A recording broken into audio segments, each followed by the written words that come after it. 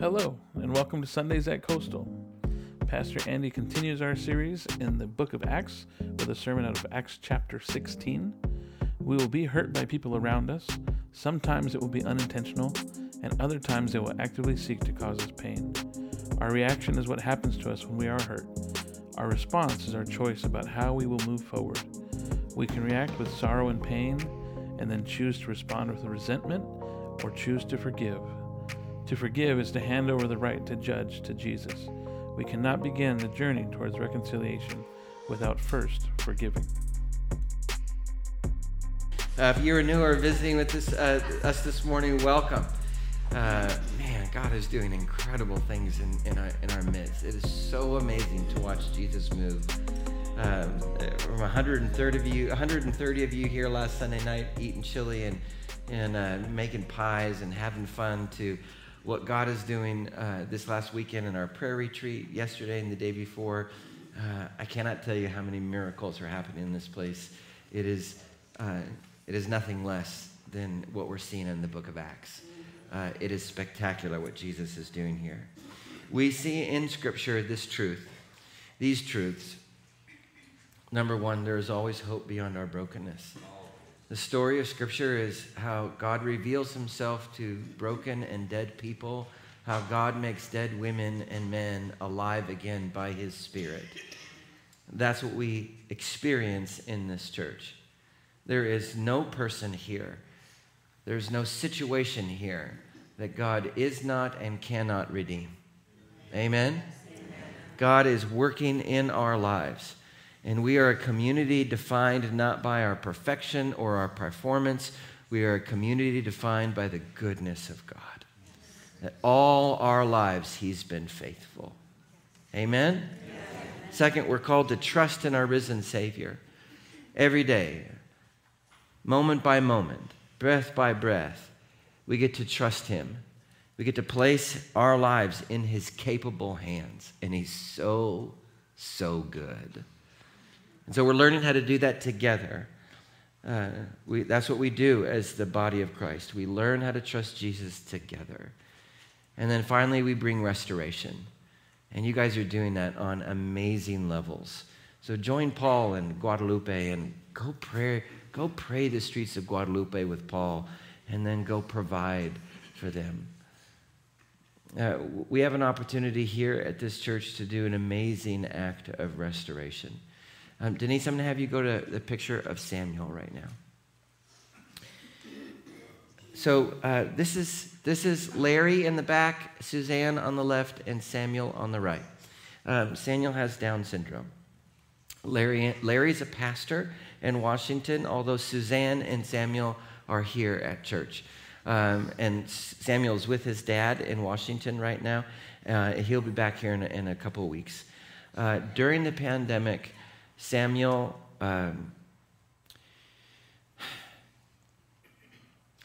this is a kid who makes jewelry, and it's spectacular.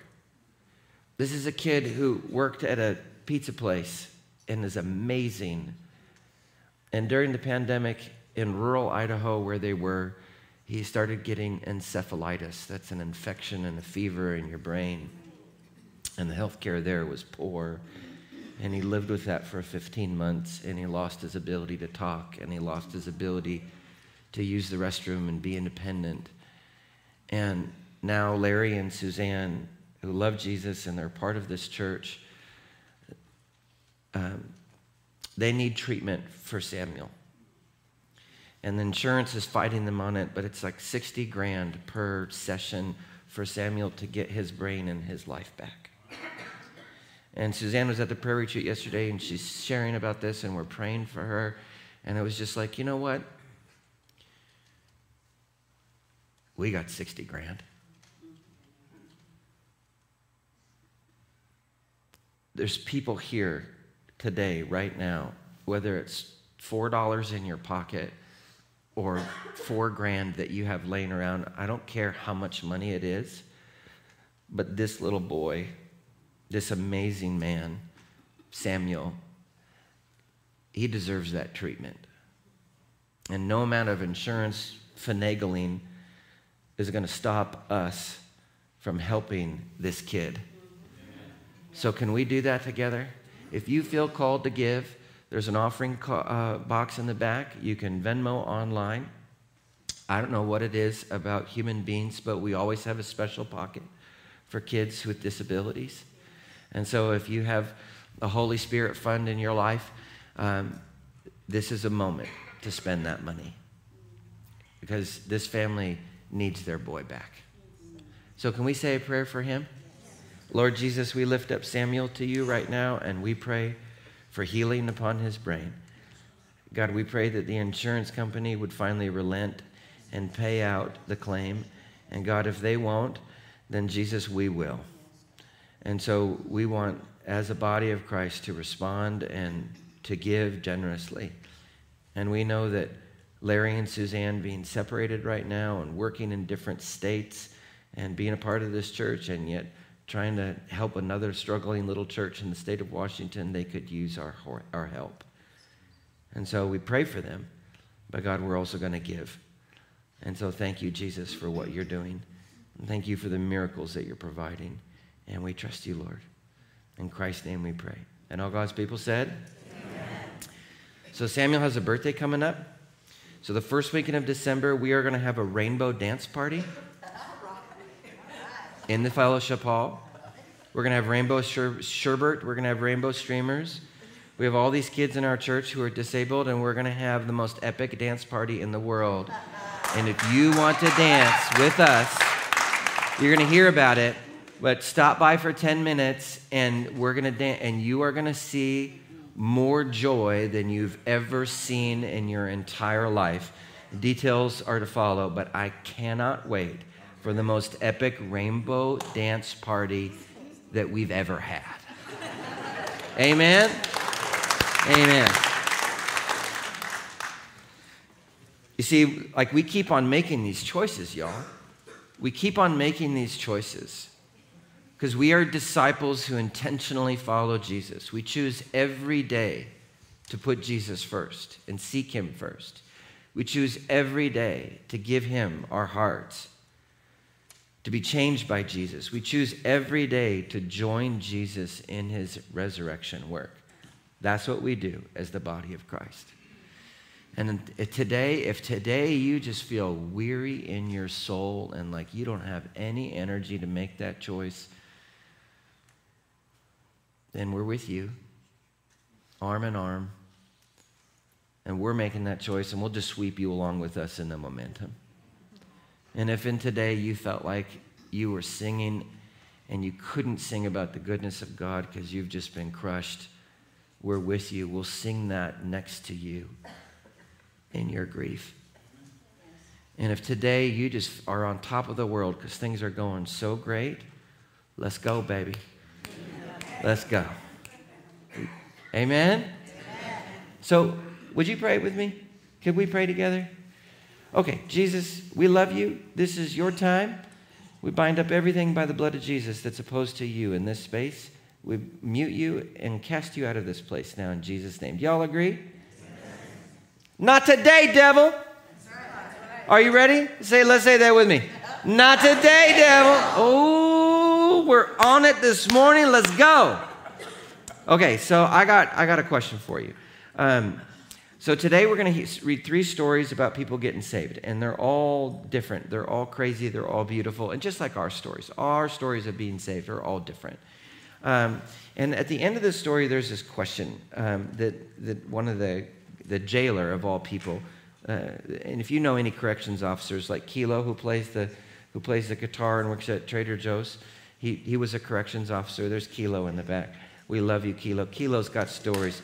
Well, when a correction officer says, "What must I do to be saved?" you know that the Holy Spirit is present. Okay, it's like a lawyer who comes to church. It's just so rare, right?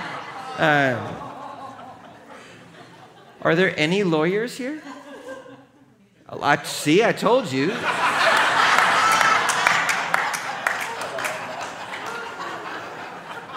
Please. So I need your. Well, I'd like to ask for something. in sermons like these, Christians who've been around the church for a long time, we all think, oh, well, I really hope someone gets saved this morning. But thank God I'm fine. Listen, your loved one dragged you here because you're in desperate need of redemption. Okay? So this sermon is for you. I love that God has saved your soul and that you belong to him. And maybe today you're not a Christian. Maybe you're like, oh man, I'm really just here to help, this person not yell at me later in the day. And if you're not a Christian, that's just fine. I'm glad that you're here. And maybe this will be the day where you are captivated by Jesus like we all have been. And you make a decision today. But for those of you who call yourselves a Christ follower, I'm interested in speaking to the part of your heart that still doubts the goodness of God. So can I speak to that part? Yes. Would that be okay? Yes. Okay. So we're in Acts chapter 16. And last week we talked about how Paul, he kept on getting closed doors and he kept on making mistakes because he wasn't talking or listening to Jesus. Finally, he ends up in this small little port city called Troas. Troas is like Long Beach, okay? So chapter 16, verse 11. Luke writes this. Would you read this with me? From Troas, we put out to sea and sailed straight for... and then the next day, we went to Neapolis. And from there, we traveled to Philippi, the Roman colony and the leading city of the district of Macedonia. And we stayed there several days. Okay. Let me give you some understanding. Troas is like Long Beach, okay? It's in the upper left-hand side. You can see there, Troas is there. It's right next to the Aegean Sea. You have the word Bithynia on the top where modern-day Turkey is. To the left, you see the port city called Troas, and then I won't pronounce that other name next to it, okay? So there's Troas. So they leave...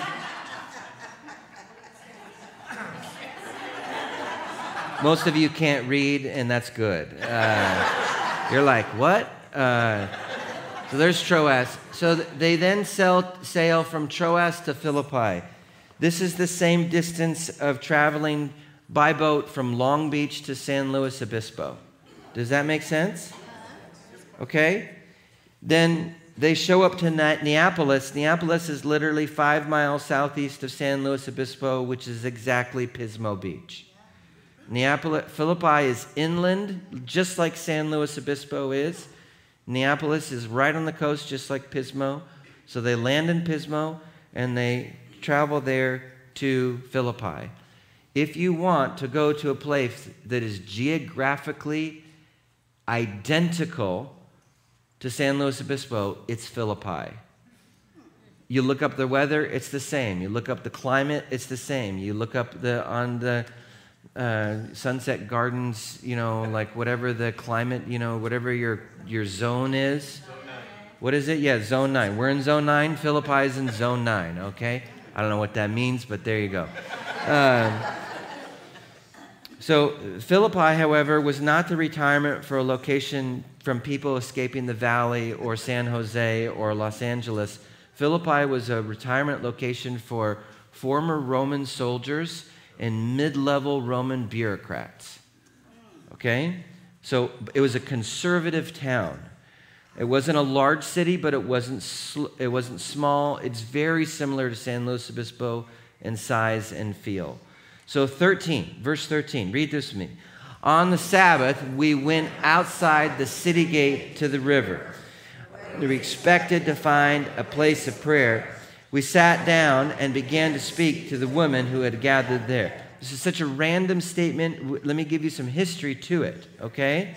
Why on the Sabbath did they go outside the city gate to a river? Why? Here it is.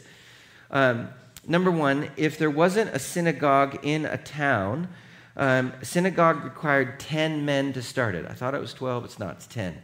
So you have to have 10 guys to start a synagogue. That's a Jewish church. If there's not 10 guys in the synagogue or that can start the synagogue, then the secret code was that you would go outside the city gates to the nearest water source on the Sabbath, so that'd be Saturday morning, and there you would worship together. So everybody would be milling out on Saturday morning,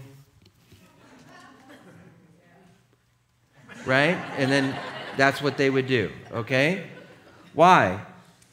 Why do you meet? Why does there have to be a secret code? Why this? Well, because Jews have been always persecuted, but especially during this time. This is about 49 AD.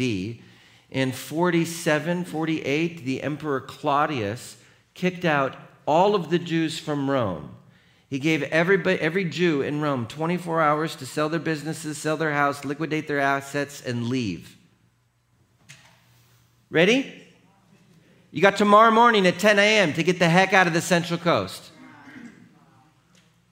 Go or die. That's what they faced. So what ends up happening is that all these different little towns in the Roman Empire, they felt the same way about Jews. And so they're like, well, if Claudius did it, then we can do it. And if there was a synagogue in Philippi, it had been most likely shut down, and now they were meeting in secret outside the city gates by the river source on the Sabbath morning. Make sense? Jews and Christians were not liked by Romans. They were considered atheists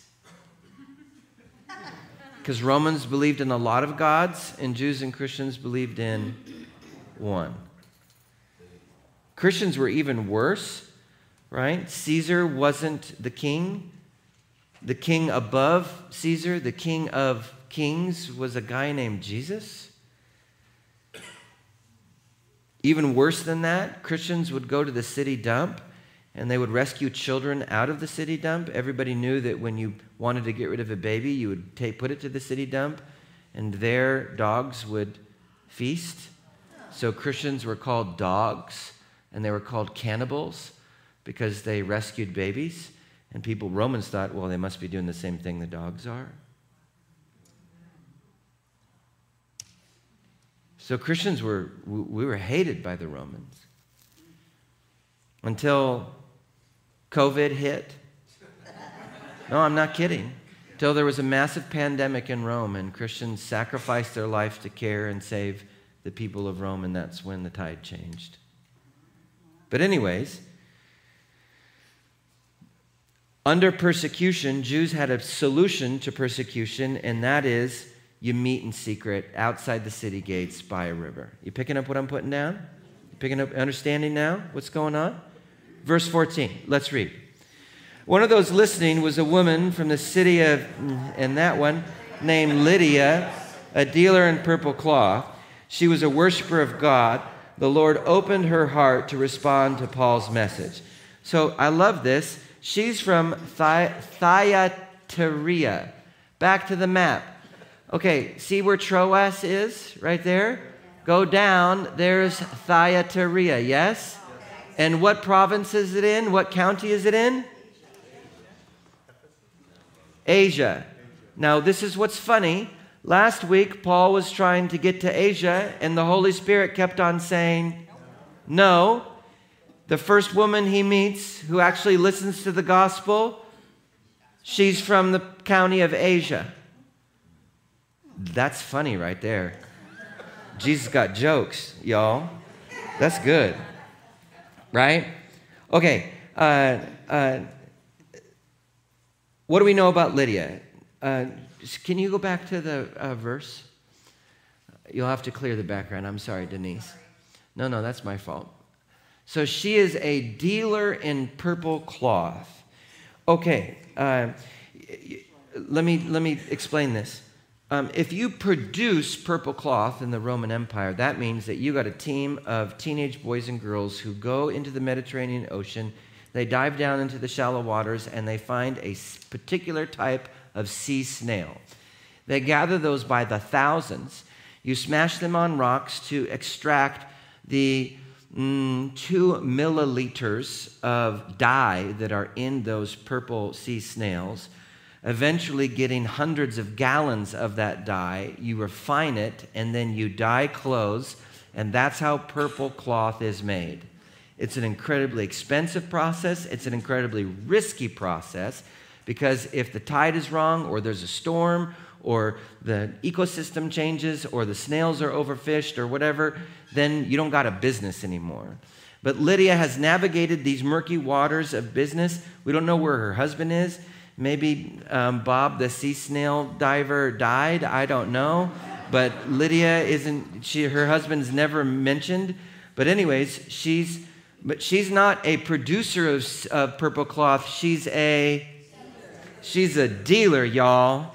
She's a dealer. Okay? Purple cloth is the most expensive commodity in the Roman Empire. Lydia doesn't just run a Bentley dealership. She runs multiple Bentley dealerships. You picking up what I'm putting down? Lydia's rich. But also Lydia was deeply spiritual. She'd been watching Oprah. She realized that she had a soul, right? And she was already worshiping God with a little bit of understanding about who he was, open and seeking God.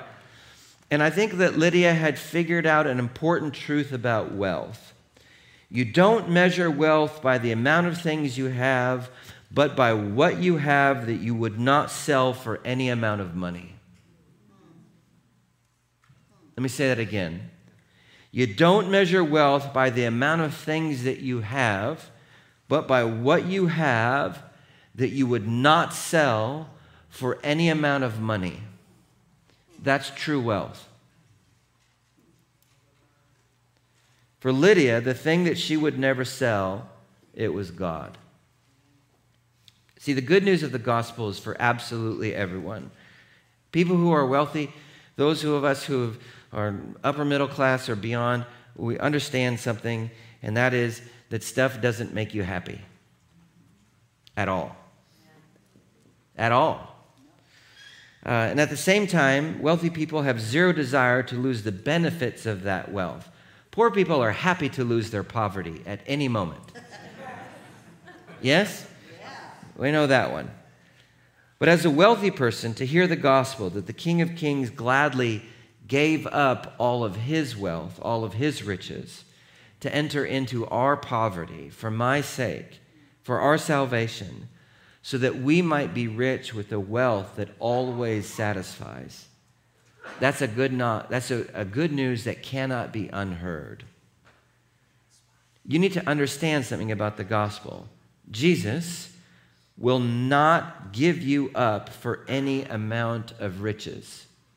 Or put another way, Jesus gave up all his riches for you. Don't you see?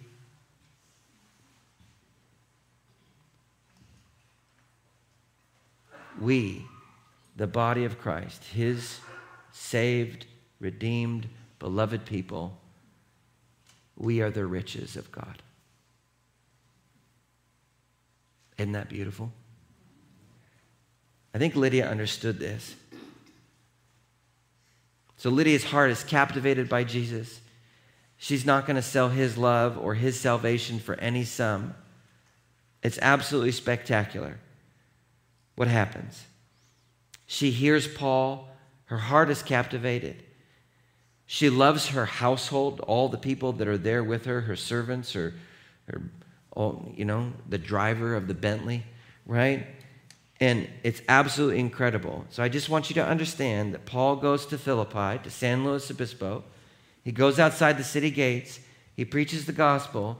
And there is one of the richest women in the state of California.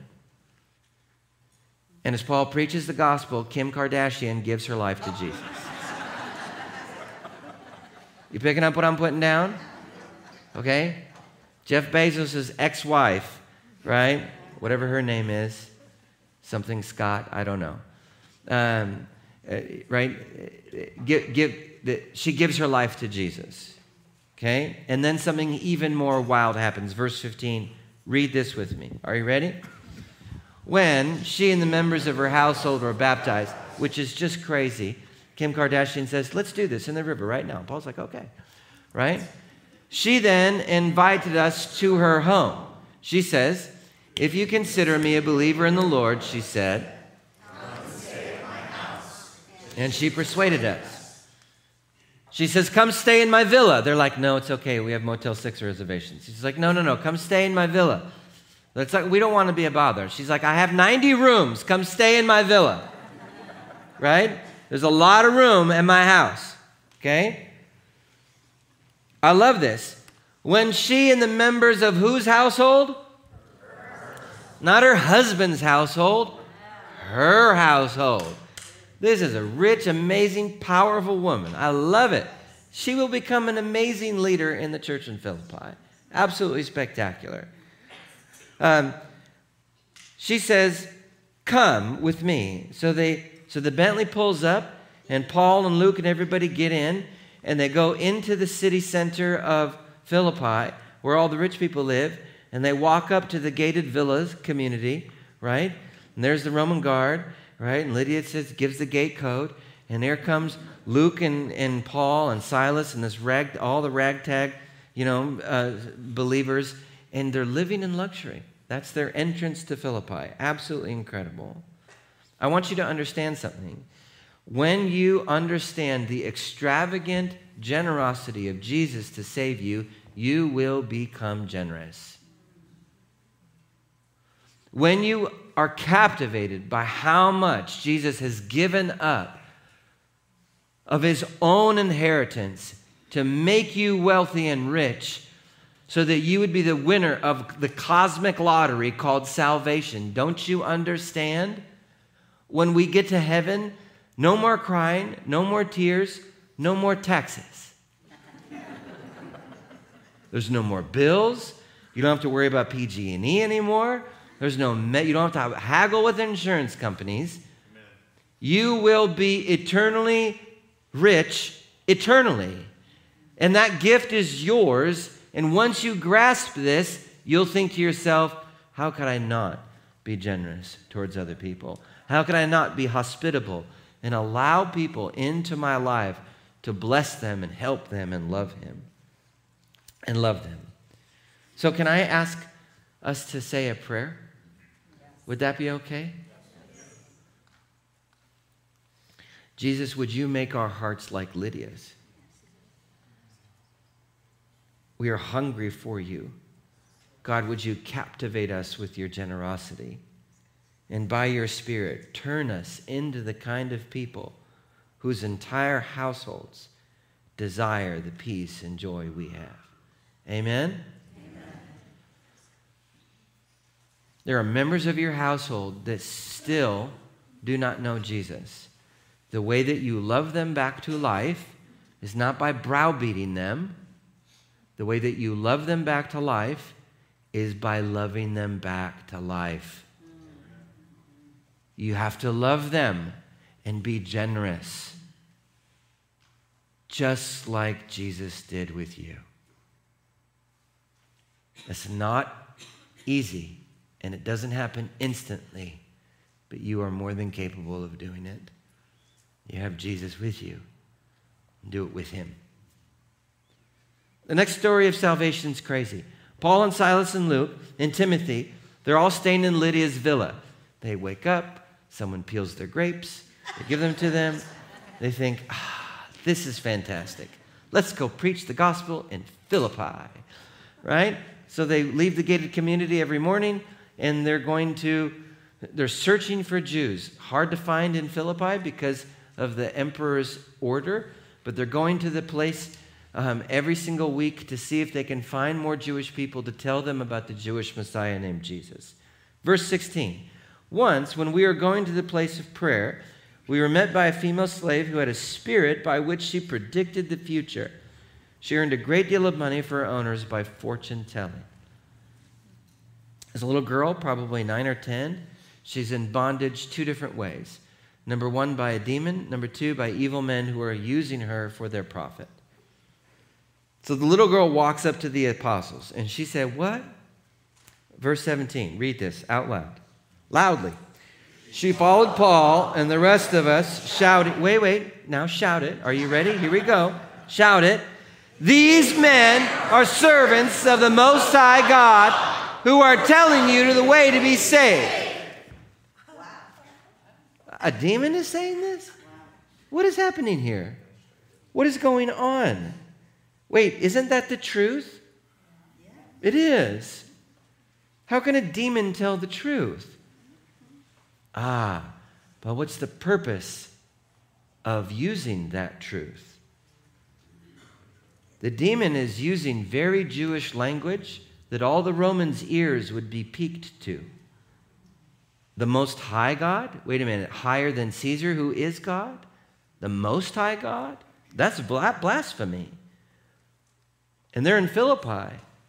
Look, if you want to go to like a super conservative town in the United States filled with retired military and say, you know what? America stinks.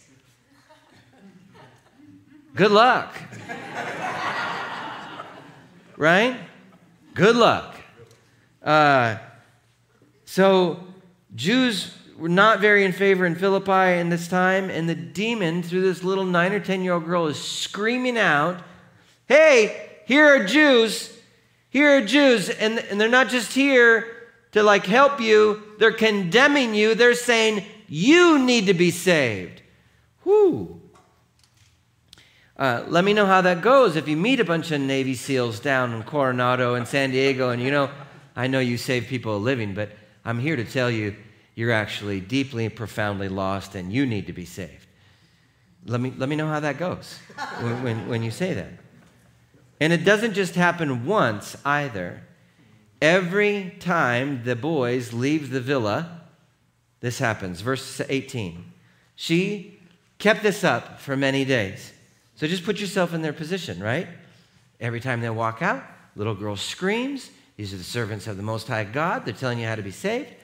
And then people start noticing, and the gossip mill starts rumoring, and they start noticing, and they're starting to get nervous. They're starting to get irritated, right? Not because of what she's saying is true, but because what she's saying is preventing them, it's putting them in danger. Okay, let's read this together. Finally, Paul, so annoyed that he turned around and said to the spirit, in the name of Jesus Christ, I command you to come out of her. And at that moment, the spirit left her. I love this. Paul gets annoyed. He handles the situation. He casts the spirit out, and now she's free. Salvation has come to this little girl. I have a friend who was sharing about Jesus to a young woman, and he asked to read this passage. And she looked at him and said, you want me to read this passage of Scripture? And he goes, yeah, read this passage of Scripture. She says, I don't know, the words are blank on this Bible. I have no idea. Like, what kind of crazy Bible is this? There's literally no printed words on the page. And so he said, well, Jesus, would you please help her see the words? And then she blinked and she goes, oh, that was odd. Okay. And so when she read the passage, she couldn't say the name Jesus. And so my friend read, in the name of Jesus Christ, I command you to come out of her. And literally right then and there, she was delivered from a demon, and she could read the passage and know and experience God's love. What's getting in the way of you knowing Jesus? Do you ever feel condemned or harassed by a voice in your own head? Do you ever find like it's really, really hard to pray? Do you ever feel distracted and apathetic during worship, like you just need to leave? Do you ever feel like it's almost impossible to find peace?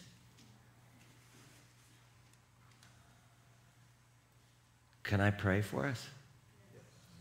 This is a moment where I've asked you guys, our leaders beforehand, to pray for protection. This is the moment. Can I pray for us right now? Any demon opposed to Jesus that's harassing my brothers and sisters right now, I bind in the name of Jesus, and I command you to leave my friends now in Jesus' name and go to Jesus to be judged. Do you guys agree? Yes. Say amen. Amen. And in its place, Lord Jesus, I pray for wholeness and life and joy and peace. Do you guys agree? Yes. Woo, we're doing some work today, guys. Here we go. Fantastic. But this girl, delivered from a demon, she's not completely free because she's in bondage 2 times. Verse 19, read with me. When her owners realized that their hope of making money was gone, They seized Paul and Silas and dragged them into the marketplace to face the authorities. I love what Luke says here. He says, the spirit left her, and then the next sentence is, when the owners realized that their ability to make money left them, that's when they got mad. Verse 20, they brought them before the magistrates. Now, magistrates are politicians, okay? And now they're going to bring a charge against our boys, and what's the charge going to be? They commanded the demon to leave, and it left. I know, we're frauds. We really don't know how to predict the future, but that's what happened. Is that what their charge is going to be? No. What's their first charge? Next slide. And they said, these men are... That's the first charge. That's the first charge. Second charge.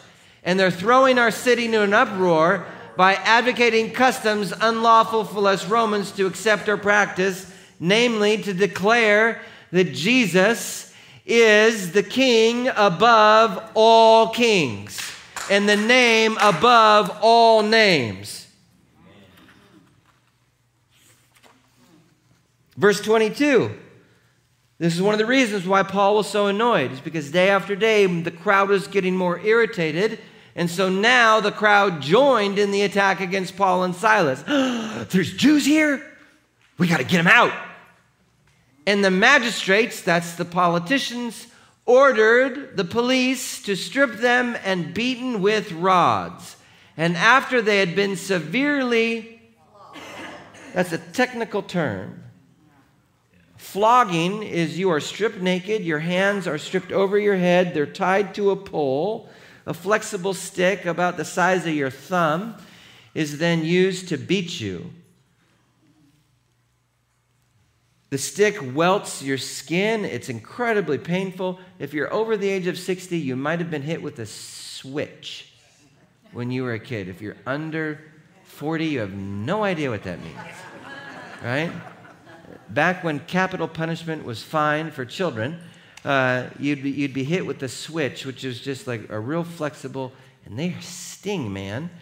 So the punishment wasn't just hitting with like a little twig. It was a flexible rod the size of around of your thumb, and that rod would bend and smack and welt the skin and bruise the muscles, and after a while it would break all of your ribs and tear your flesh and destroy your muscle. If you're flogged, which is a technical term, you're not walking or doing anything for a month or two. You're not standing, you're certainly not sitting or laying down on your back. Your back is destroyed. From the back of your knees to the top of your neck, you are wrecked.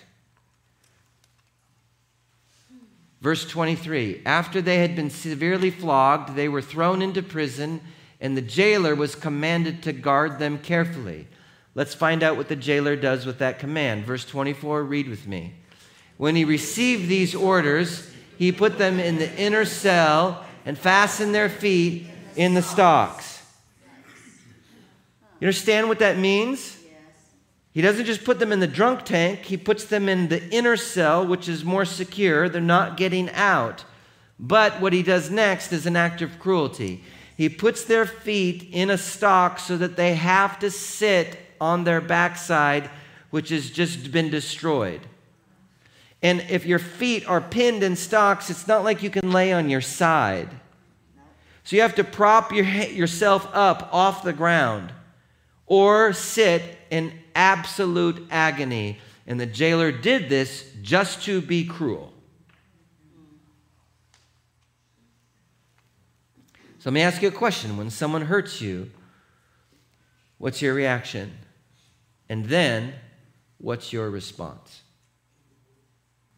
We react with anger, sadness, grief, disbelief. Sometimes we get big when someone hurts us. Sometimes we get real small. Our reaction is what happens immediately in us when we are hurt. Our response is our choice about how we move forward. I can tell you that my reaction to when I get hurt is first to deny that I'm hurt. I'm fine. That didn't hurt. No problem. My mom called me up the other week, and she said, by the way, Andy, I had a therapy session, and I realized that that when I was pregnant with you, your dad was furious, wanted me to have an abortion to kill you, and when I said no, he then beat me and starved me and abused me for the next 8 months, hoping that I would be forced to have a miscarriage with you. That's what she said to me over the phone. And it was a beautiful moment of connection with my mom.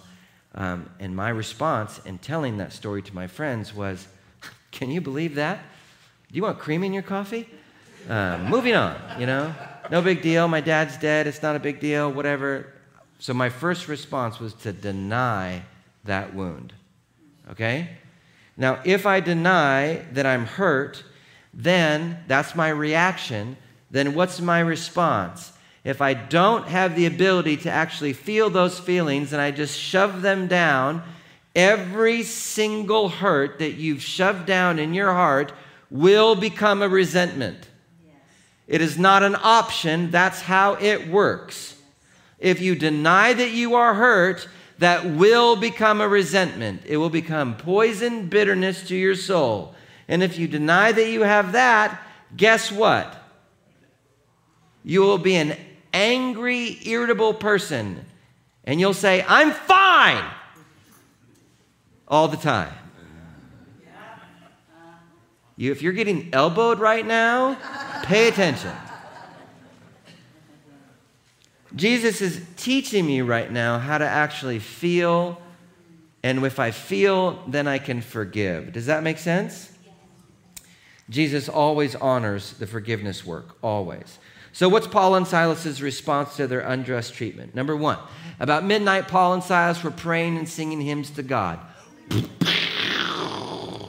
And the other prisoners were listening to them. This is amazing. Verse 26, read with me.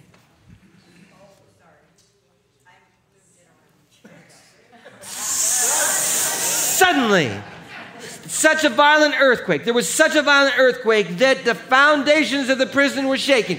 The whole thing is shaking. Everybody's freaking out. We're going to die. We're going to die. Actually, it's an angel. Why? Because the only thing that's broken is locks on cell doors and manacles. What? What would you do? Let's get out of here. Let's go.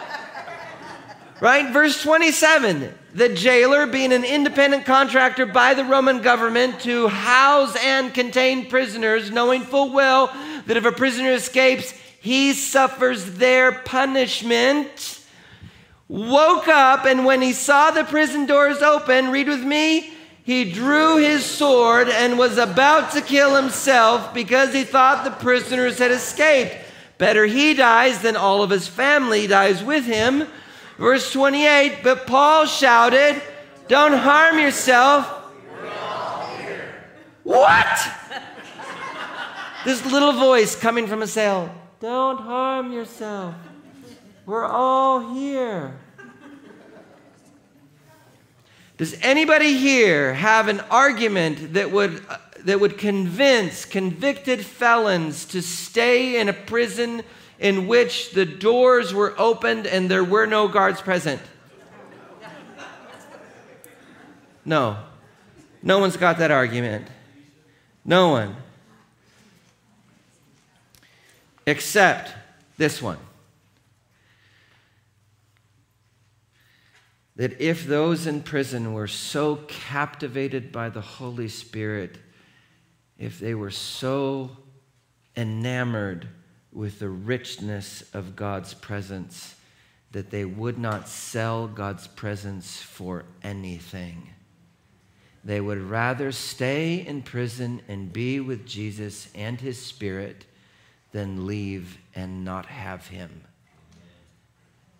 The prisoners experience the wealth of God's presence. Verse 29. The jailer called for lights, rushed in, fell trembling before Paul and Silas. Then he brought them out and asked, what must I do to be saved? What must I do? The jailer thinks he has to do something because He should have died, and now all the prisoners are there, which means that he doesn't have to kill himself or his entire family because the Roman guards aren't going to punish him. So he's like, I've already been saved from death and punishment. Oh my gosh, what do I have to do? And they replied, verse 31, read with me, believe in the Lord Jesus, and you will be saved, you and your entire household. This is incredible. Verse 32, then they spoke the word of the Lord to him and to all others in his household. And at that, read with me, at that hour of the night, the jailer took them and then immediately he and all his household were baptized. See, when you get to know the mercy of God, that you should have died, you should be in hell for all eternity. But the mercy of God is this, that Jesus Christ has taken the punishment you have earned. And by his blood, you are now forgiven. Nothing but the blood of Jesus. That's why you're forgiven. When you understand that, your anger and your bitterness will melt away. And you'll be the kind of person that binds up other people's wounds, even the ones that you've been cruel to.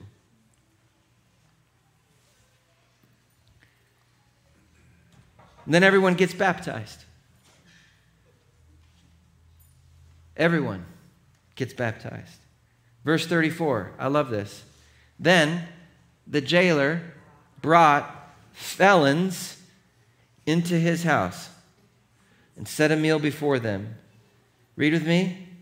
And he was filled with joy because he had come to believe in God, he and his whole household.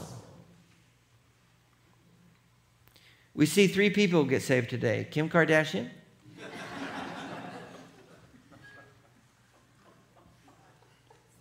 and the richest woman in California you would never think would be saved.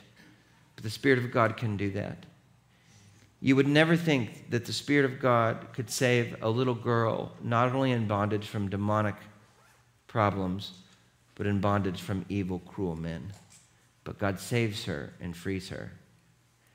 And third, you would never, ever think that some grizzled corrections officer who's mean and apathetic and hard-hearted would ever be saved. But he is. Your life is defined by the mercy of God, and there's no part of your heart that cannot be redeemed and healed and renewed.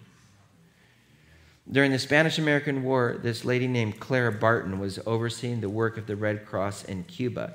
And one day, this guy with his big teeth comes up. That's Teddy Roosevelt. He was a colonel at the time. He came to her and he wanted to buy food for his sick and wounded Rough Riders. Can I buy food and bandages? And Clara Barton said, no. And Teddy Roosevelt said, these guys are sick. I have money. Just let me buy them. And she said, no. And Teddy Roosevelt said, why won't you let me buy the supplies? And she said to him, Colonel, just ask for it. And a smile broke over Roosevelt's face, and now he understood that nothing was for sale at the Red Cross. All he had to do was simply ask, and it would be given to him. What must you do to be saved? Ask. Believe. The forgiveness and love and mercy of Jesus cannot be purchased by your efforts, but it is freely given. So would you be willing to ask with me? Yes. Oh Lord Jesus, would you save my heart? Forgive my sins. Have mercy on me. Fill me with your Spirit. Redeem and renew my heart. I trust you, Jesus, to forgive me. I trust you, Jesus, to save me. I trust you, Jesus, to transform me. I can't do it, any of it, on my own. And all God's people said, listen, if you've prayed that prayer for the first time today, I want to talk to you. I want to pour out resources and love for you. And if you've prayed that prayer in a different part of your heart today, maybe for the first time, then can I bless that? Now may the Lord bless you and keep you. May the Lord make his face to shine upon you and be gracious to you. May the Lord lift up his countenance, that's his delight in you, and give you the peace that passes all understanding. In the name of the Father, and the Son, and the Holy Spirit, and all God's beloved friends said, amen. Guys, we have amazing food for you. God bless you. If you want prayer, come forward. Have a great day.